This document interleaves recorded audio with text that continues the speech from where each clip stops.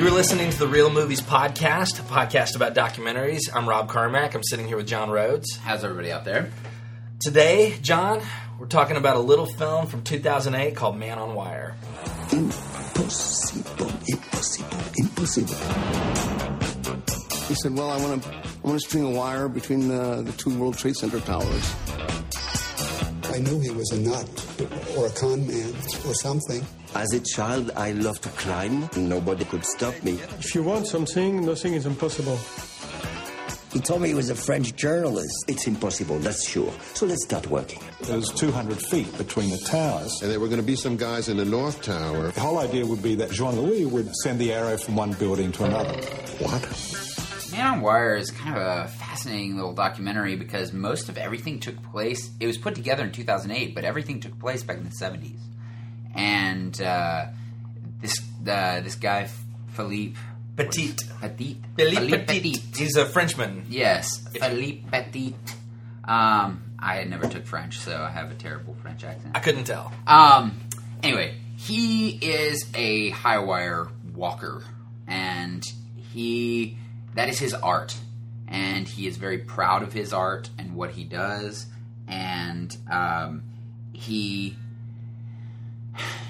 decides that he is going to wow the world by walking across these really, large areas. So he walks across the two towers at Notre Dame, like the real one, not the college.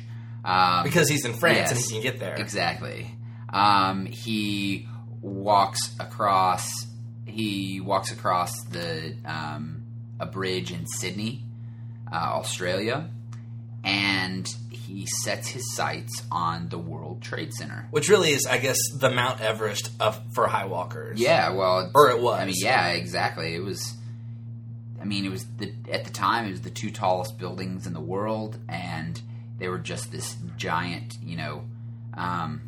They seemed like it was a perfect setup. Well, in fact, the events in this movie occurred in 1974, and while they're being interviewed, they're talking about like the motivation behind it. I think it was Philippe himself who said, "I felt like these were built for me to do this because of their height and their proximity to one another. It was perfect for the ultimate high wire expedition." It shows how he put this team together. It shows how he gets, he practices and the mindset he goes into and the planning that he goes into. And it's like a heist movie. Yeah, like it really is. The beginning of the movie, it doesn't even begin like a documentary. It begins like an Ocean's 11 or something like that. It's very... Well, and I thought the way that they shot this, I thought the way that they told this story was fascinating because they actually start out as they are going into the World Trade Center.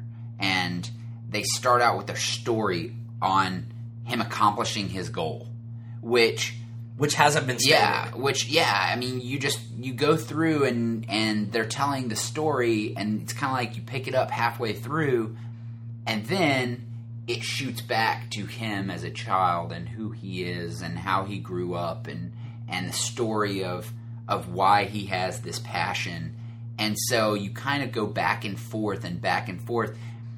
And for some reason, I really like that. I usually don't like this cut up story, but I thought they pulled that off really well. I did too. Well, and also the thing is, and if I didn't already know what the movie's about, and if it weren't called Man on Wire, if it had another like more ambiguous name, I would have thought in that first 5 minutes, I would have thought this is about a terrorist plot because it's all about like getting together a team to like covertly sneak into the World Trade Center. The 2000, the 9/11 World Trade Center. Yes. So back in 1974. And so I'm thinking, in my mind, anyone who has no idea what this is about is going to go into this first thinking this is about a failed terrorist plot. Yeah, and it's not. It's not. And one of the things, I am not the most, I don't know, I'm not the most patriotic, rah-rah, raise the flag kind of person. Like, I don't get really into... America is so awesome. And it's not that I don't really love America. It's just that I sometimes think that we're full of ourselves. However, I'm going to have to bleep you on that. This is a very patriotic podcast. Yeah, we can't be saying things like that. Anyway, I actually found myself seeing the World Trade Center like being constructed and that part about the World Trade Center that like got to me. I was like, "You okay?" I'm so sorry. Yeah, I took a drink of coffee and it just tried to kill me. Okay, so you got to start over. Okay, sorry.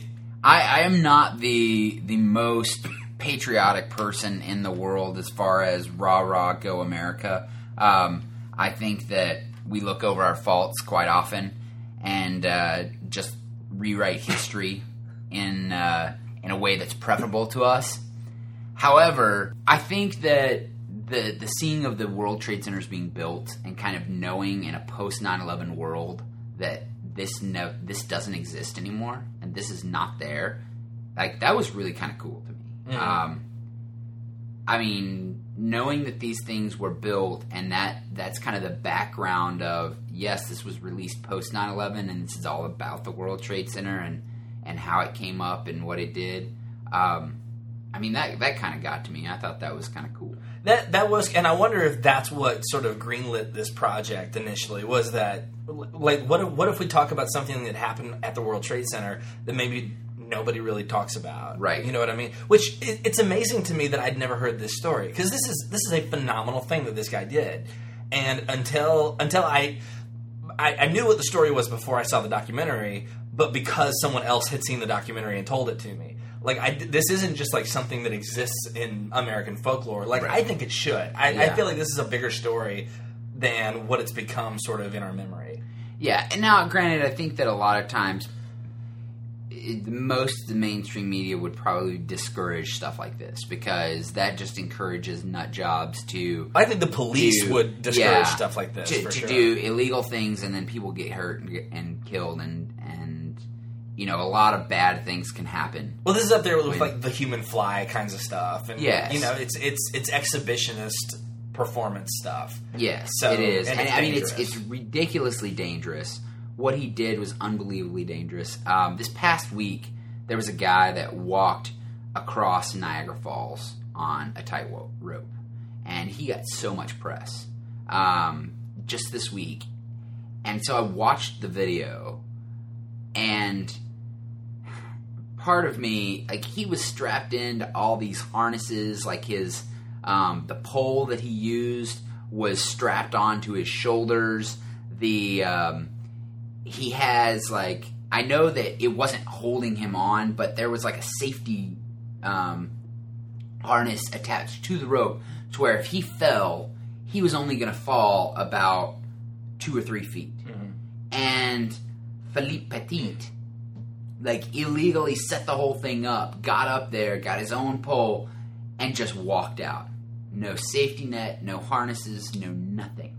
And so, after seeing all that was made about this, the guy that walked across Niagara Falls this week, and how much media publicity he got, it made me look at what Philippe Petit did and go, wow, he did about 10 times what this guy did, and that was amazing. There's maybe 5 people who have ever lived in the world that could do what Philippe Petit did. I mean, really. Gosh, and this guy, he's one of my favorite things about this documentary. He's very compelling. He's a very exciting, charismatic personality. I'm not surprised at all that he got a team of people together to go with him to do this ridiculously insane thing, because he's got that charisma.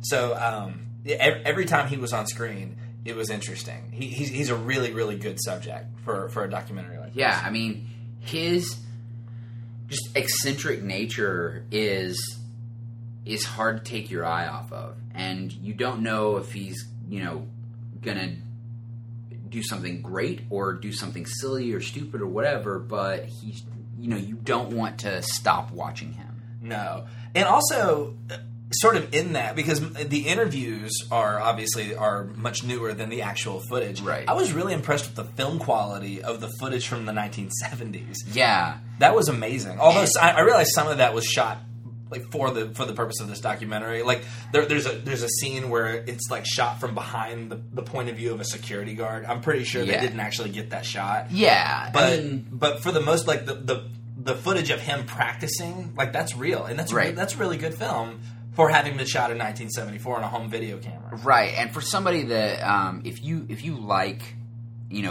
film and art films and kind of that old 8mm style shooting, these people do a great job. If you are into just like the cinematography, I think cinematography is sometimes people's way of getting out about talking about the storyline. They're like, oh, the cinematography is beautiful. Well, this film actually is pretty beautiful. Like, it does have a great storyline, but there are some really, really nice shots of old 8mm film that I think they did a fabulous job of documenting it while they were putting it together. That all that is a really interesting part of this, is that they have recreated this entire story with stock footage. Yes. Like, that's amazing, really. I mean, the fact that they were able to go back and find these archive photos and the film of him practicing and all that stuff. They have a lot. I'm sure there's a lot more than ended up on the cutting room floor. They have a lot of stuff that they were able to gather for this. That's impressive. I mean, the fact that it lasted 30 years, right? Them not knowing what would happen to it, where it would go, who would do anything with it, and then it made it into this film was incredible. Like there's a lot of stuff that went into making this documentary. Yeah, and it's so cool. I wrote this out while I was writing it. This movie is so cool. It almost feels fictional. Yeah, like this feels too real, or this feels too interesting and cool to be real. Right. But it is. It's completely true, and I just enjoyed it. And so, and what's interesting a lot of times when we're watching these documentaries, I try and sort of like isolate the theme of what exactly is the filmmaker trying to say about life, about humanity. And to me, the ultimate idea here is that we can do anything. Like, that there is something pure and good about simply doing exciting things, not for practical purposes, not for just like, well, why do you, at the end of the movie he's asked, like, why did you do this? And he said there is no why. Yeah. Like, why wouldn't I do this? And so I feel like his personality is what's being driven here. In that sometimes you do things and it doesn't make sense. It's just there's something calling to you and you have to do it. And sometimes it's crazy. Yeah. And it's that kind of thing that's really inspiring. So I enjoyed that. Yeah, and I mean there are other people in the movie that are trying to give us perspective on Philippe, like his girlfriend at the time, who comes to New York just to sit with him and be with him before he goes on his walk across, and she's trying to analyze who he is and what he's doing and why he's doing it, and I mean, she doesn't even know, but she knows that he has so much passion that he could not not do it. Yeah. Right? He has to do this. Is something that has driven him so passionately that he would not be a complete person if he didn't do it. Yeah, and his perspective on life is fascinating. Like there's one point in the story where he steps on a nail, Yeah. and they talk about how and that's he's come all the way to New York to do a high wire act, and he steps on a nail and he has to be on crutches. Most people, I would argue, would be devastated by that. Mm-hmm. His point of view, same exact situation. His point of view is he sees the crutches not as a handicap. He sees them as an opportunity. He thinks it's a gift because now he can, because he now has opportunities to go places that he wouldn't have been able to go because people are generally more kind and trusting towards people who are on crutches. Yeah. And so he sees that, he's like, this is the best thing that could have happened because now security guards are opening the door for me. Nobody's asking for my ID. Yeah. He said, all of a sudden I have all access because I'm on crutches.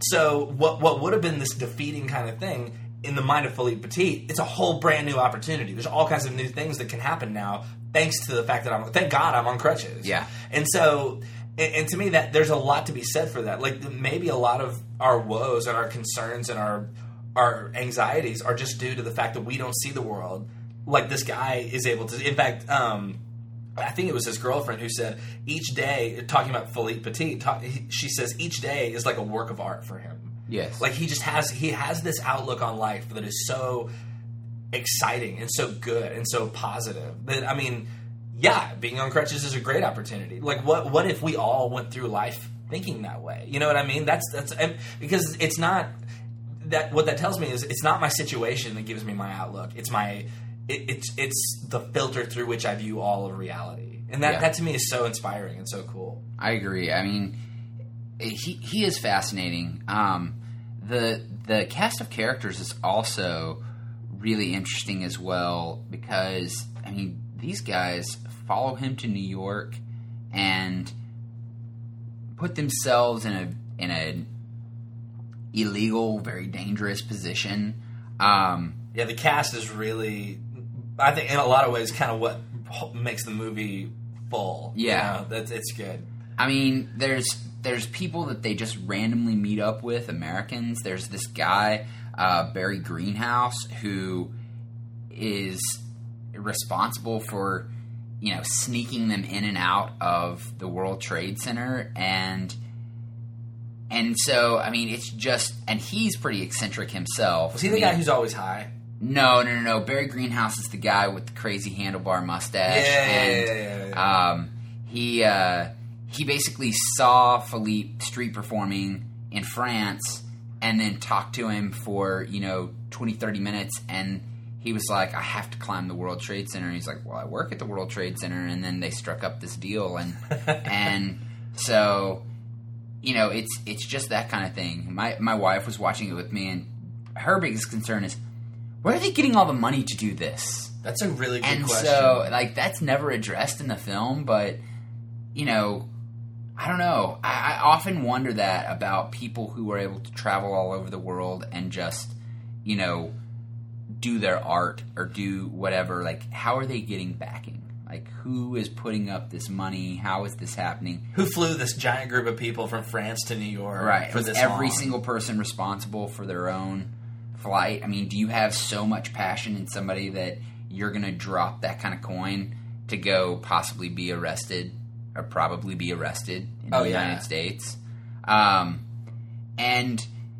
some of that leads us to the end of the film. And I am not one that has to have all of my films wrap up in this nice, perfect little bow. Especially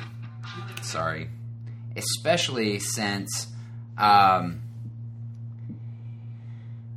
don't think that reality ends that way a lot. And documentaries, I don't think always have to have a happy ending. And so, spoiler alert, this documentary has kind of a sad ending as far as relationships go. When they're done with this Highwire act, he gets arrested, obviously. Well, so does some of his crew. And they realize that for publicity purposes, the New Yorkers fell in love with this guy, and so they need to... They can't, crucify him because that will put them in a bad light amongst the people. So they'll downgrade all of his charges to disturbing the peace. Yeah, disturbing the peace or something like that. So I mean, just like a little ticket, and in exchange, he does a street performance show for the public, which he would want. Right? He would do for free. And he was like, absolutely. Why would I not do that? Right? And so he does that, but that's like saying, we'll let you out of jail if you'll just go back and do it one more time. Yeah, exactly. Yeah. If you'll do exactly what you just did again. However, the rest of his crew, one of the guys got deported and kicked out and is not allowed to come back to the United States. And there was definitely, at the end of the movie, there was this part where he was celebrated, but all of the rest of his crew was just kind of discarded. As immediately after he gets out of jail, and he has this girlfriend that has flown over to the U.S. to comfort him, to be with him, to help him. And as soon as he gets out of jail, there's a girl that is there that is waiting on him. And she basically seduces him, and he's like, heck yeah, let's go. And so he gives all of that up as soon as he accomplished the goal. He kind of let the fame go to his head a little bit, while the rest of his crew that was really responsible for making sure that it happened kind of got discarded and left in the dust. Yeah, he was not as committed to them as they were to him. Right. For sure. And, you know, you have the, is it Jean-Louis?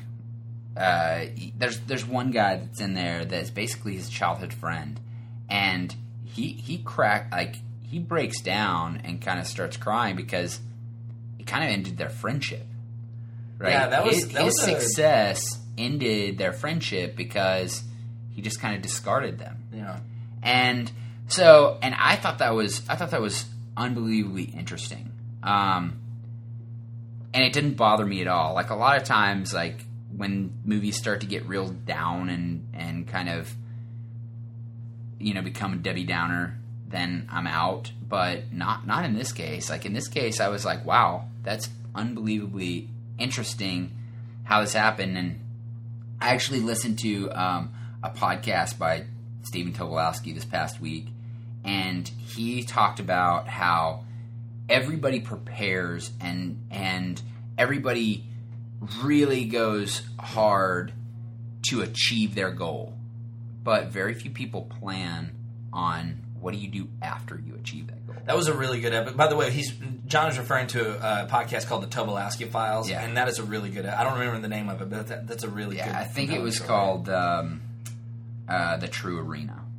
Yes, it was so good. Yeah. So good. Anyway, and so how do you, how do you deal with if you accomplish your goal? If you achieve that high, like, do you know what to do with yourself after that?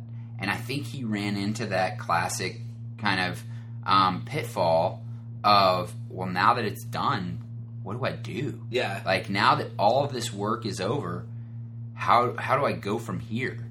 And I mean, you see time and time again, people don't handle fame well. People don't handle, if they just like come into a large sum of money, they don't handle it well because they haven't prepared. They prepared maybe to get there, but they are not prepared with what comes next. And I think that he falls into this. He's not prepared with the fame that came with it. He was not prepared with the excitement that came with it. He did everything he needed to do to accomplish his goal, but then didn't know what to do afterwards. I would imagine there's a double-edged sword there also, because if you go into it with the mindset of, okay, after I conquer this giant thing, then I'm going to go do this other thing, because if you begin to make plans, in my mind, it's almost like you have to be prepared to die, to be this passionate, yes, and to do this crazy, dangerous thing. And so to begin making plans, he was prepared. He said, if I die, what a glorious way to die. Oh, I know. Right? I mean, he was definitely prepared to die. And so for someone in that mindset, I don't think you can be in that mindset, but then also be thinking about, okay, and then the next thing I'm going to do. Because if you begin to plan out what happens after that, then all of a sudden there's, in my estimation would be, you begin to become a little bit more intimidated about the first thing you're going to do, which might kill you. Because then you can't do the next thing. You know what I mean? And so it's like almost like people who climb Mount Everest. Like, once you climb Mount Everest, if you live, then like you're saying, there's nothing else to do. But if you're really concerned about what you're going to do after you climb Mount Everest, you're probably not ready to climb Mount Everest. Right. So it's almost like I said, it's almost like this double-edged sword. Like, that's true. There's really no healthy mindset that can prepare you for this kind of thing. Right, and I agree. It's it really is. I mean, it really is a fascinating documentary from all accounts, because it doesn't hold back. It shows every aspect of all of that kind of stuff, and it does. It gets suspenseful. It gets funny. It gets exciting. I really like this documentary. The funniest part to me was when they were like the day of the thing, and they have they're interviewing the different people and I don't remember the guy's name, the guy on the crew, and he said, "Yeah, I was probably high that day." Yeah. He said, "I was high every day for 35 years. There's no reason to believe I wasn't high on that day." Yeah, I think that was either David Foreman or Alan Wellner. I think it was David Foreman. There's a dude with a skullet. Yes, yes, he did have a skullet. Basically, he kind of flaked out on him, and he was the one that was like, look, when we saw the cops the first time, I just ran down 110 flights of stairs because I wasn't really prepared to rig this thing for this guy to die. Yeah. And I didn't want to have any part in that. And that's something that, I think it might be kind of downplayed here, but the mindset of these guys is they know if they rig this thing up and he falls off, it's their fault.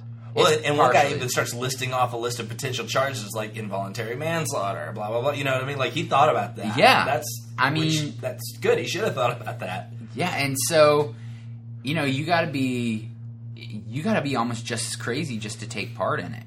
Yeah. And I did think that the story of how they, walked around the security guards and got back and forth and did it all under the cover of night, that was really exciting. And when they were hiding under the tarp. Yes. Like, that was just, like, I don't know how you make a documentary that you already know how it's going to end. I don't know how you make that suspenseful, but they did it. Yeah. That was really good. Let's do positives and negatives. The positives for me were just, it was a really, I thought, well done documentary. I thought they did a phenomenal job of intermixing 1974 into, the middle of 2000. I just thought it was beautiful. I thought he was a wonderful subject to watch and to listen to and to just hear his story. And I found it fascinating. I had the same reaction. I like him as a subject matter, even though in the end, he kind of bailed out on his friends. But as someone who the least cynical person I think I've ever encountered in film, and just very compelling, very passionate, very dead set on conquest. Just really, really good subject matter, really exciting. It's a story I'm glad I know. We were talking about suspense. I just remember there's also a part where he's like right in the middle of climbing the wire, and they're telling the story like from the perspective of people who are on the ground. And I guess he dropped a piece of clothing, and and it was foggy, and so it looked like a person falling to his death. And so like that to me, like I felt like I was in that moment, like what must it have felt like to be looking up, watching this guy do that, and then to see this piece of clothing drop to the ground, like. That would have freaked me out. Yeah. And so the adventure aspect of it and the personality aspect of it, I thought was awesome. It was great. Were there any negatives for you? A few times, and this can happen with all documentaries, there's a few times where it got a little bit slow in some of the interviews. And, you just have to be... some of that goes with the documentary territory, but sometimes they did a good job of picking it back up, but my only negative is just a few times it got a little bit slow. I had exactly the same complaint. I felt like right in the middle, like if it's a 3-act structure, in the second act it just really starts to sag in the middle. And so there's a lot of frolicking in the woods that I probably could have done without just for the sake of time. Also, and this is really just me. I can't say that this is a complaint about the documentary as a whole. I'm not that into the technical stuff. Like, they spent a lot of time describing like the physics of what they were going to be doing and like how they were going to rig and all the different equipment they were using. I would imagine there's a group of people out there who watch that and they're really deep into those kinds of details. I'm just not that guy. So they started to lose me a little bit. I'm not even saying it shouldn't be in the movie. It just didn't grab me like the rest of it. I was really interested, again, in the adventure aspect of it. I feel like they could have tightened it down to like a really lean 90 minutes. Yeah. And it would have been a really like fast-paced, exciting kind of movie. Well, and I will say, like, some of the frolicking in the woods and stuff like that, that's very French. It's very French art. And so I can see kind of why they did it. That doesn't mean that I'm the biggest fan of it. Right. The other French films that I've seen and French documentaries, I'm sad to say that I've seen a couple of all French documentaries have been very slow and they have a lot of establishing shots. Very deliberate. Yeah, like the shots themselves probably could have been 5 to 10 seconds shorter, and you left out the part of them walking for 5 or 10 seconds before they get to their destination, and it just doesn't say anything, but it establishes a lot of where they are. Like, we still know where they are if you pick it up 5 to 10 seconds later, and it just keeps it much faster. But it is very French, so that's. I mean, I can see. It kind of reminded me. You remember? Have you seen Butch Cassidy and the Sundance Kid? You know, I haven't. There's a scene. It's a really exciting, like, Western adventure kind of movie. There's this scene right in the middle of the movie where, for no good reason at all, Paul Newman begins to, like, woo his love interest, and it's a montage of him riding an old-timey bicycle with the song "Raindrops Keep Falling on My Head" like playing over the background. It's like this 5-minute montage of just him doing like fun, like, hey, I'm hilarious, doing really weird stuff in the middle of a really good Western. And every time I watch that movie, I think, why is this in this movie? And to me, The Frolicking in the Woods felt like that scene from Butch Cassidy and the Sundance Kid. If anybody's seen that movie, you're going to know what I'm talking about. It has no place in that movie at all, and it's there. And so, to me, that's what it continued to... Because in the middle of this really exciting heist movie, we're 20 minutes of... Let's go back to the woods, and Philippe's not wearing a shirt. And exactly. You do get to see a lot of Philippe, naked Philippe. Yeah, well, half naked. Not Philippe. fully naked. Half naked Philippe. Yeah, but otherwise, it was a really good movie. Have you seen, just parenthetically, have you seen the Modern Family episode where Phil watches this movie and he gets inspired to walk across his lawn on a high wire? No, I haven't. Oh, you've got to. I don't know the name of it. I'll find it and I'll send it to you. But yeah, there's an episode of Modern Family that is clearly and very blatantly influenced by. Oh wait, you know what? I think I have. I thought you said Family Guy. No, I have seen the Modern Family one. Yes. It's pretty great. It's pretty great. So.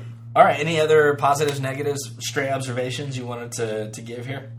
No, I mean, I really liked the movie. I thought it was not only, as far as documentaries go, I thought it was a great story and kind of a beautiful film. Which, I mean, I'm way more into the stories than I am into the beauty of a film. But I will say that I thought this was actually a pretty beautiful film. I agree. I completely agree with that. That's a really good way to put it. Well, how would you rate this on a scale of 1 to 10? I think I would give it a 9.